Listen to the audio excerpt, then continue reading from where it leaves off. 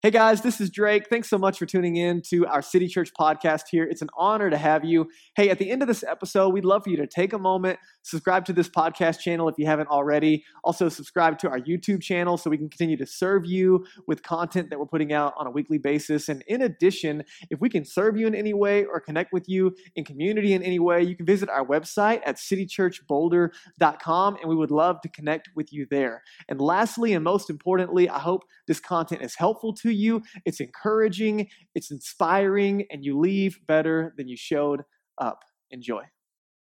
Hey guys, Pastor Drake here. Such an honor to have you gathering with us here today, and I'm so excited to introduce my friend Tim Brown from The Brook in Denver. Our mission here at City Church is to help people find their way to God from where they are, and part of how we do that is by investing in other church plants in the Denver metro area and around the world. And so we're so grateful to be investing consistently into The Brook in Denver through prayer and finances and watching the amazing things that God is doing in and through their team out there in the Denver metro area. And so I'm really excited to have Tim share today not only God's activity happening in and around what they're doing out in Denver, but also to share a little bit of his story. And here's what I can promise you. Today you're going to leave challenged, you're going to leave encouraged, and you're going to leave better than you showed up. So thanks so much for taking the time to be here. Put your hands together for Tim Brown. Drake and I were talking last week, and he mentioned that you guys just wrapped up a 13-week series in the book of 1 John. 13 weeks, like that is going hard. I love that. I think that's awesome. And the series was focused around this idea of intimacy with Jesus, and I think specifically that when we go into a season of intimacy with Jesus, one of the best things that we can do is we can surround ourselves with other people who are following Jesus, right? And I think that anytime you go into a season or a time in your life where you are intimately connected with Jesus, where you are doing what Jesus did, where you are becoming like him, and you are actually following Jesus, it's almost impossible not to leave changed, right? Like it's almost impossible not to leave that season with a changed heart. And I love this figure, John, that you guys studied for so long because he's a perfect example. He was a fisherman living in this small town in Galilee, which was like the blue-collar town of the day. And all of a sudden, he receives a call from Jesus, and he says, "Yes, I will follow you." And he saw a new vision for his life that completely changed, right? He went from becoming a fisherman to becoming arguably the best friend of the Messiah. He went on to write significant portions of the Bible that would go on to be read by billions of people and be the primary tool and instrument and vehicle that God uses to connect and to communicate with his people. He would go on to die for his faith, and then he would probably become one of arguably the single most important apostolic figures in the New Testament. And so anyways, I think what happens when we leave these seasons of intimacy with Jesus is we get a new vision for our lives. God gives us a new vision. He says, hey, here's where I want to take your career. Here's where I'm leading your relationships. Here's where I'm leading your family. Here is a new purpose for why you exist on planet Earth. And so what I want to do today is I want to bridge the gap. The gap that exists between the time when we receive a vision for our lives of here's where I'm going to take you. Here's this let's go moment.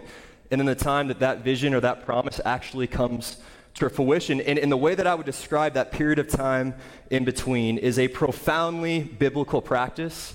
It is one that I would say we human beings are notoriously bad at. It's one that I have struggled with personally quite a bit in my life, and I imagine that some of you have struggled with this too. And it is the biblical practice of waiting. Of waiting. Everyone's like, oh, waiting.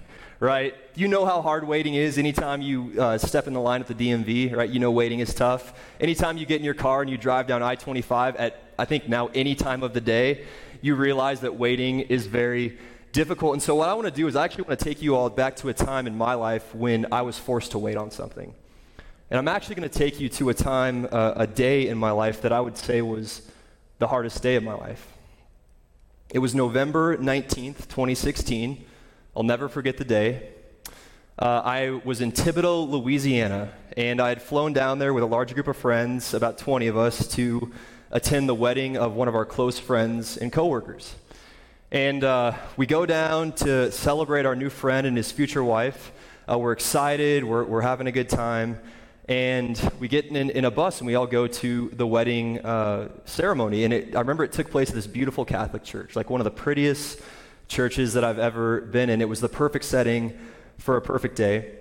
We then go to the wedding reception, which is the party afterwards. And that surprised me. It was, you can imagine, myself, 20 of my closest friends, and then surrounding us were 200 of the wildest whiskey-drinking Cajuns that you've ever seen in your life. In fact, at one point, the father of the bride actually took his shirt off. And that's how you know you're at a Cajun wedding, right? I mean, you see things that happen like that. I should also tell you that I was attending this wedding with a person, and this person was very, very special to me. The wedding was coming to a close. People were starting to leave, and me and this person, we step outside to call a ride to go back to the hotel where our group of friends was staying. It was raining, and we get into the ride, and I heard what I thought was crying. And so I look over at this person, and I see tears.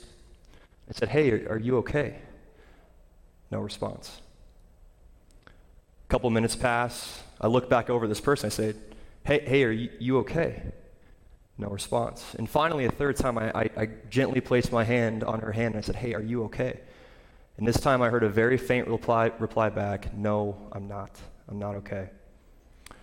We arrived at the hotel, and we got out of the car, and in that moment, I knew that something bad had happened or something bad was about to happen, just from the way the words came out of her mouth.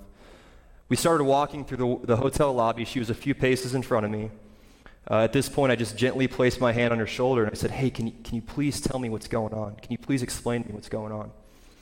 And in that moment, in what felt like slow motion, my fiance, the person who I was planning to spend the rest of my life with, she turned and she looked at me, and she slipped the ring off of her left finger, and she placed it in the palm of my hand.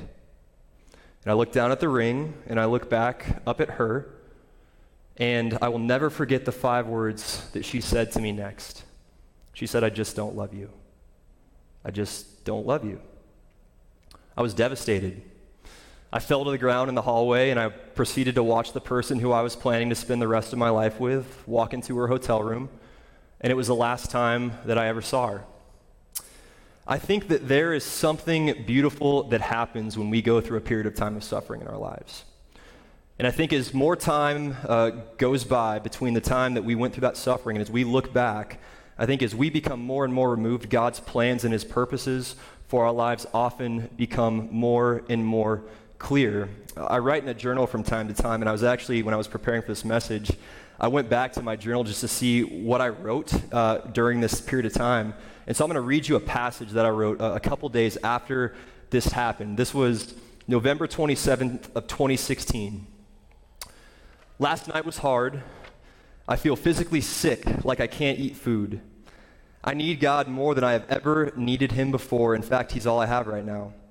I know that there is a greater plan at large and that God is doing this out of love, but man, is it hard to see sometimes. Today I'm praying that God will give me peace, just peace. This is easily the most difficult challenge I've ever been through. I feel worthless, like I can't be joyful, like I can't be a godly man, like I can't work or focus or sleep." When I reflect back on that period of time, I think God taught me something very specific. God forced me to wait because he had something completely different in mind for me. Completely different in mind. And I believe that God will force you to wait too. But hear me when I say this, that does not mean that God does not have a wonderful plan for your life, right?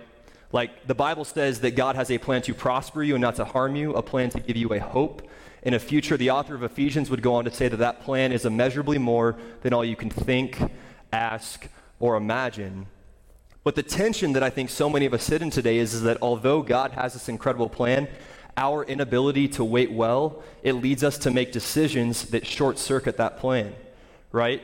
Because as we're walking on this God journey that we all inevitably find ourselves on, and waiting starts to happen, and we go on a detour, we make decisions that short-circuit that plan. We do dumb things, and we sabotage, and we abandon ship, and we try to take matters into our own hands. But hear me when I say this, God will always work slower than you work. He will always work in a different way. The prophet Isaiah wrote about this thousands of years ago. God is talking to the prophet Isaiah, and he says, "For my thoughts are not your thoughts, and neither are your ways my ways. As the heavens are higher than the earth, so are my ways higher than your ways, and my thoughts higher than your thoughts." So as long as we serve a God who doesn't think the way that we think, and who doesn't act the way that we act, we are guaranteed to experience confusion in this life. And so what I want to do today and what I'm building my entire message around is two questions. The two questions are, number one, why does God force us to wait in our lives? And number two is, what is the antidote? What is the solution? How do we wait well in this God journey that we all find ourselves on? And so what we're going to do today is we're going to go to a story in the Old Testament. In fact, we're going to go to the book of Exodus, which is the second book of the Bible. If you're new to the Bible, this is the story of God's chosen people, the Israelites. At this point in the story, they have been in slavery for 430 years. Like, imagine how long that is, slavery. There's a new pharaoh, a new king who is in charge. They're in Egypt, who is a harsh, brutal ruler. And the Bible says that day after day, the Israelites are building bricks out of mud and straw every single day to continue building buildings and pyramids and figures for this harsh ruler, Pharaoh. And every single day, the Israelites are crying out to God day after day, God, get me out of here. Like, get me out of here. Like, we've been in slavery for so long. We've been doing this for so long. Please help. Like, we are tired of waiting. Because earlier on in the story, if you've read the story of Exodus, God gives this wonderful promise to this guy named Abraham. He says that one day I will bring you out of slavery, I will bring you out of bondage, and I will bring you to the promised land. The land that the Bible says is flowing with milk and honey. They call it Canaan. This is modern day Israel. And they're crying out day after day, like, God, get us out of here. Now imagine the tension that they're feeling and just bring that into your life, right? Like, we feel that. We all have things in our lives where we're waiting on God. We say, God, like, I've been single for 8 years and I want to get married. Like, God, get me out of here. Help me, right? For others, I think sometimes it's, God, I've been struggling with addiction and the anxiety and the depression are real, and it feels like I'm hanging on by a string. And I know in your word it says that it is for freedom that Christ has set us free, and so I'm going to stand firm, and I'm not going to let myself be burdened again by a yoke of slavery. And I'm standing firm, but I am barely hanging on. I think for others of us, we're sitting here thinking, we just left this entire season of COVID, and now we find ourselves back in with the Delta variant. It's like, oh my gosh, what's going to happen? Like, how am I going to deal with this? God, we just went through this, and now we're going back to it. And it produces a lot of worry, and it produces a lot of anxiety. And so we're sitting there praying, God, do we have to wait on this again? Do we have to go through this again? Now enters a guy into the story named Moses. Some of you have heard of Moses, right? Some of you have seen the Disney movie, The Prince of Egypt. And I think it's funny how most of our theological understanding as young people is shaped by two things, right? VeggieTales and Disney, right? Some of you saw All Dogs Go to Heaven, and now you think that all dogs go to heaven, right? Which I'm not saying that your dog's not in heaven. I'm not saying that. I'm just saying that your cat's not. I'm kidding. So anyways, this guy, Moses, he comes on the scene, and the Israelites are crying out day after day after day. And the Bible talks about this guy, Moses, and it says that Moses was he was adopted as a baby by the daughter of Pharaoh. So Moses' grandfather was the most powerful man on planet Earth. And the Bible says that Moses was such a profound man of faith that when he was 40 years old, he actually forsook the pleasures of the palace, the fleeting pleasures of sin, and he went to be mistreated with his people. And do you know what happened in Moses' life after he took that faithful step of obedience? Good things, right? No, he was exiled to the wilderness of Midian, thousands of miles away from his friends and family, where he worked a minimum wage job herding sheep on the back side of a mountain. You want to talk about a frustrating season of waiting, and for some of you, that's your story right now. You made the decision to follow Jesus, and you denied yourself some pleasures, and now you find yourself in a season of obscurity in the wilderness, and you're crying out to God, God, get me out of here. And the Israelites were in the same place. They're saying, God, get me out of here. And God said, I'm going to get you out of there, but I got to find the right guy to do it, right? I got to find the right person to do it, and I can't find the right guy in a couple of weeks because we humans are too broken and too flawed, and we're still living with the residue of sin in our lives. And so God brings Moses to the wilderness, to a season of obscurity in his life so that he can get experience with his word, and he can get experience with God, so that when the time comes for Moses to actually lead the Israelites out of slavery, he doesn't give up and quit. Because if he gives up and he quits, everybody perishes, and God did not want that to happen. He is far too faithful to let that happen. So we're going to go to Exodus chapter 13, verses 17 and 18, and I just want to share with you all today 2 reasons why God will force us to wait. Verse 17, when Pharaoh finally let the people go, okay, so they're just going out of Egypt after 430 years of slavery, and they're led by Moses, God did not lead them along the main road that runs through Philistine territory. And listen to this, even though that was what? The shortest route to the promised land. This is the God that we serve. He is not nearly as concerned about where they are going as he is in who they are becoming. And so he's going to take them the long road around, and he's going to build some things in them, and he's going to work some good in and work some bad out. And the reason why is right here. It says, God said if the people are faced with battle, they might what? Change their minds and return to Egypt. And God doesn't want them to go back to what was a really bad situation because he cares far too much about them and he is far too faithful. And that leads me to my first reason why I believe God will force you to wait in your life. And it's not because he's punishing you. It's because he's what? He's protecting you. He is protecting you. The Israelites had no idea how formidable the Philistine army was. They had no idea that there were people like Goliath in the Philistine army who were trained warriors who would absolutely destroy them. They didn't know how to fight. They'd been in slavery for 430 years. All they knew how to do was build bricks out of mud and straw. And so if they faced the Philistine army, they would be destroyed, and God loved his chosen people far too much to see them go back to what could have been a really bad situation. And so God was protecting them. If you find yourself in a season of waiting right now, have you considered that maybe God's protecting you? Have you considered that maybe God in his infinite grace and his wisdom is looking ahead on the road that you are on, and he's seeing some situations, and he's seeing some things, and perhaps even some people that may not be in your best interest, and God is protecting you. Take me as an example. I'm going to go back to my journal here. A couple months later, in 2016, I wrote another entry in the journal. And I just want you to read this, and I want you to listen to how God was protecting me from what could have been a really bad situation. January 1st, 2017. This is a couple months later. Today has been a great day. Oh, excuse me, that's the wrong one. A few weeks later in 2016, it's time for me to accept this and move forward. It will continue to hurt, and it will continue to be difficult, but I must trust in God's plan and its purpose for my life. When he says that he knows the plans he has for me, plans to give me a hope and a future, I believe that he means it. I must stay strong and continue to put one foot in front of the other. I must recognize that God did this out of love, and he did it to save me from a world of hurt down the road. Do you see how God was protecting me?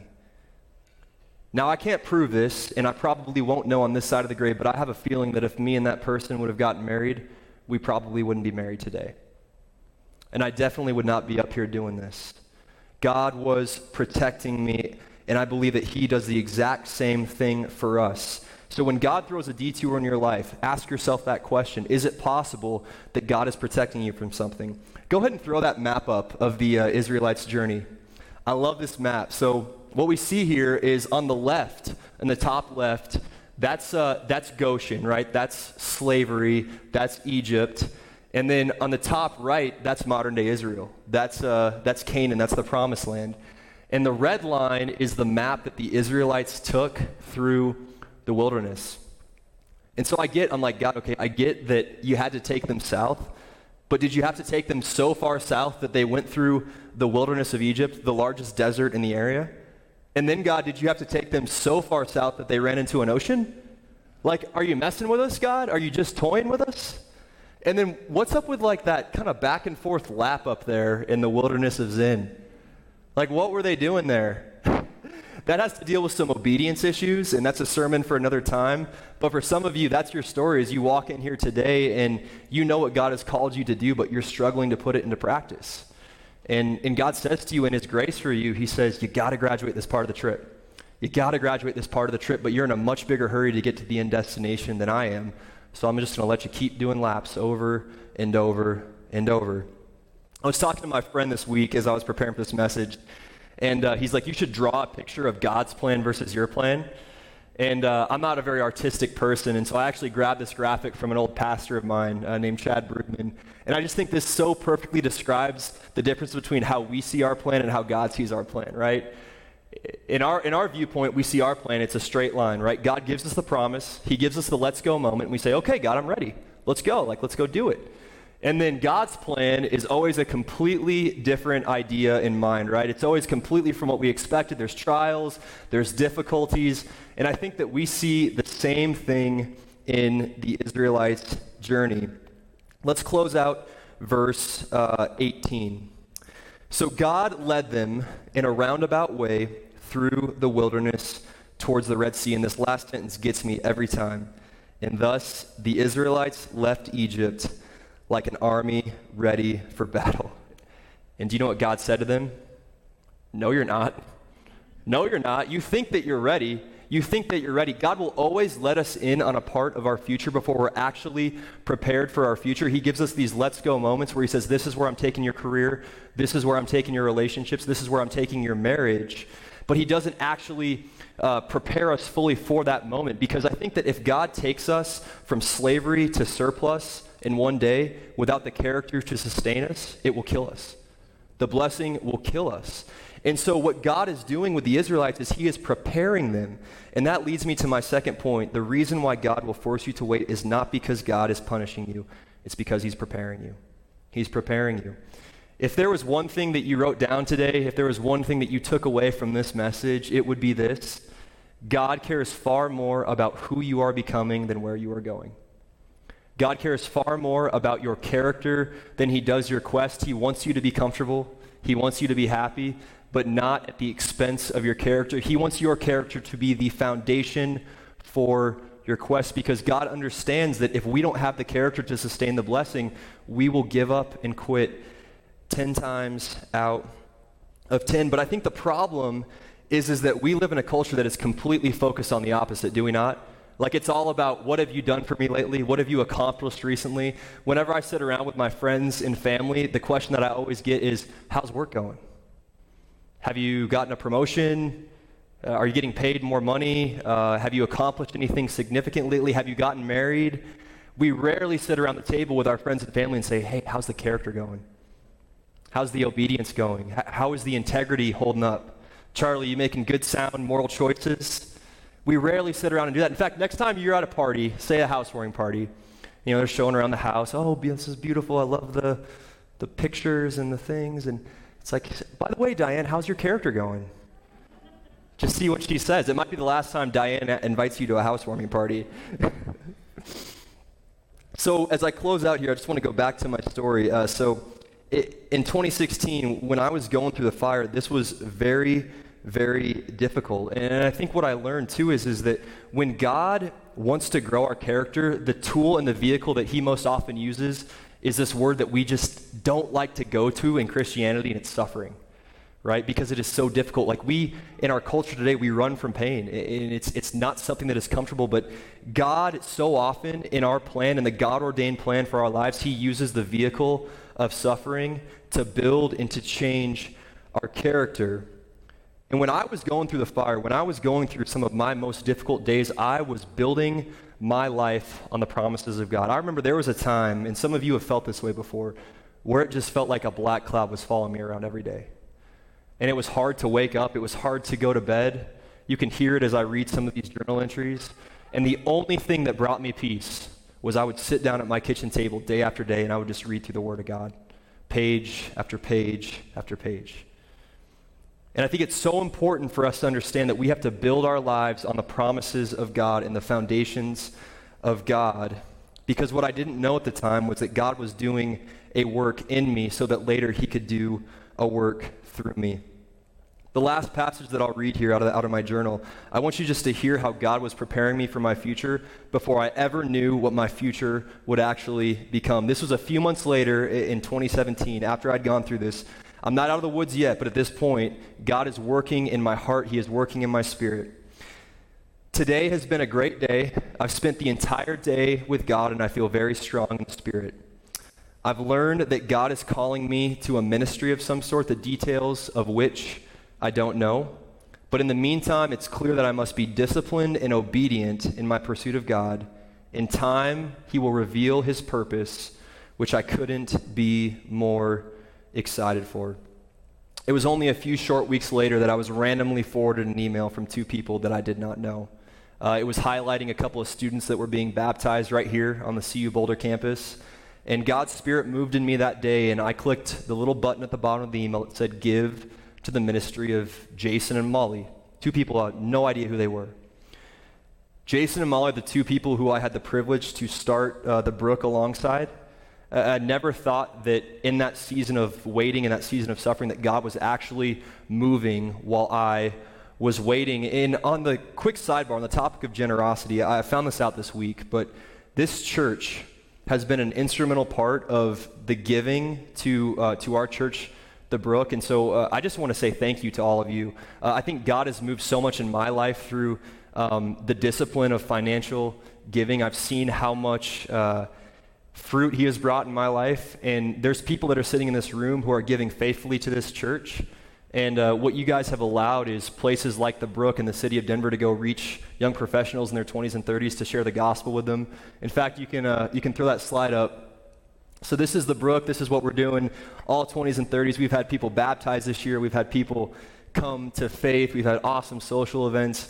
And it just really feels like God's Spirit is moving powerfully in the city of Denver. And on behalf of our entire staff, thank you. Thank you for your generosity. Thank you for taking your values of outwardly focused and radical generosity and bringing them together to accomplish things with people that you don't even know. So thank you so much. Yeah, you can clap for that. Yeah. That's great. So the last thing I want to talk about today is, what is the antidote? How do we wait well, right? Okay, waiting is difficult, we get it, but how do we wait well? And the first way that I found that we can wait well in this God journey that we are all on is we wait with a promise. We wait with a promise. It's very difficult to wait when we don't know what the promise of God is in our lives, when we don't know what the vision is for our future. Can you imagine if the Israelites were waiting in slavery and they didn't know that the promised land existed? It would be very, very difficult, would it not?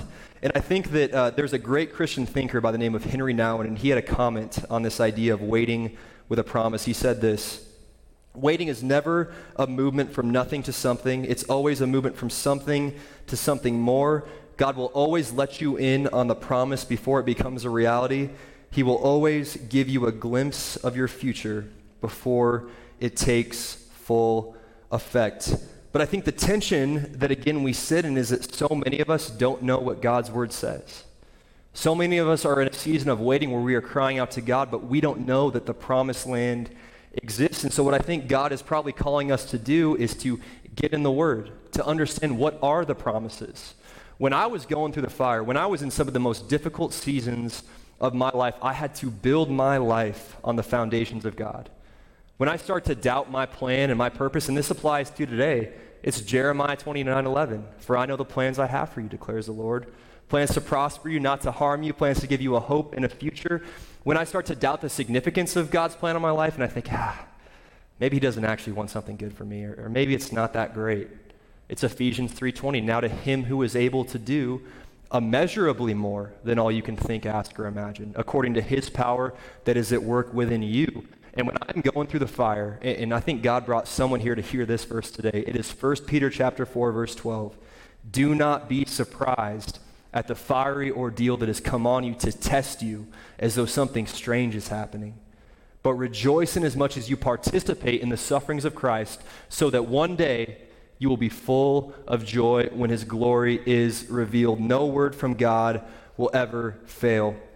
The second way that we can wait well is we wait actively. We wait actively. When you read through the stories of the apostles and the prophets in the Old and the New Testament, there is no passivity in Scripture. There is no passivity. Let's take a look at the Israelites' journey. What were they doing the entire time? They were walking, right? They were walking, and I think that for so many of us, we think that we're in a season of waiting, that we're just going to pray and hope that God moves. And what God is calling us to do is to get up and walk. And yeah, it might have taken the Israelites 15,000 cumulative miles to make it what was a straight line distance of 350 miles. But while they were walking, God was working. I've heard it said before that it's God who drives the bus, but it's our job to hit the gas pedal. We are saved by grace through faith, but it takes some effort.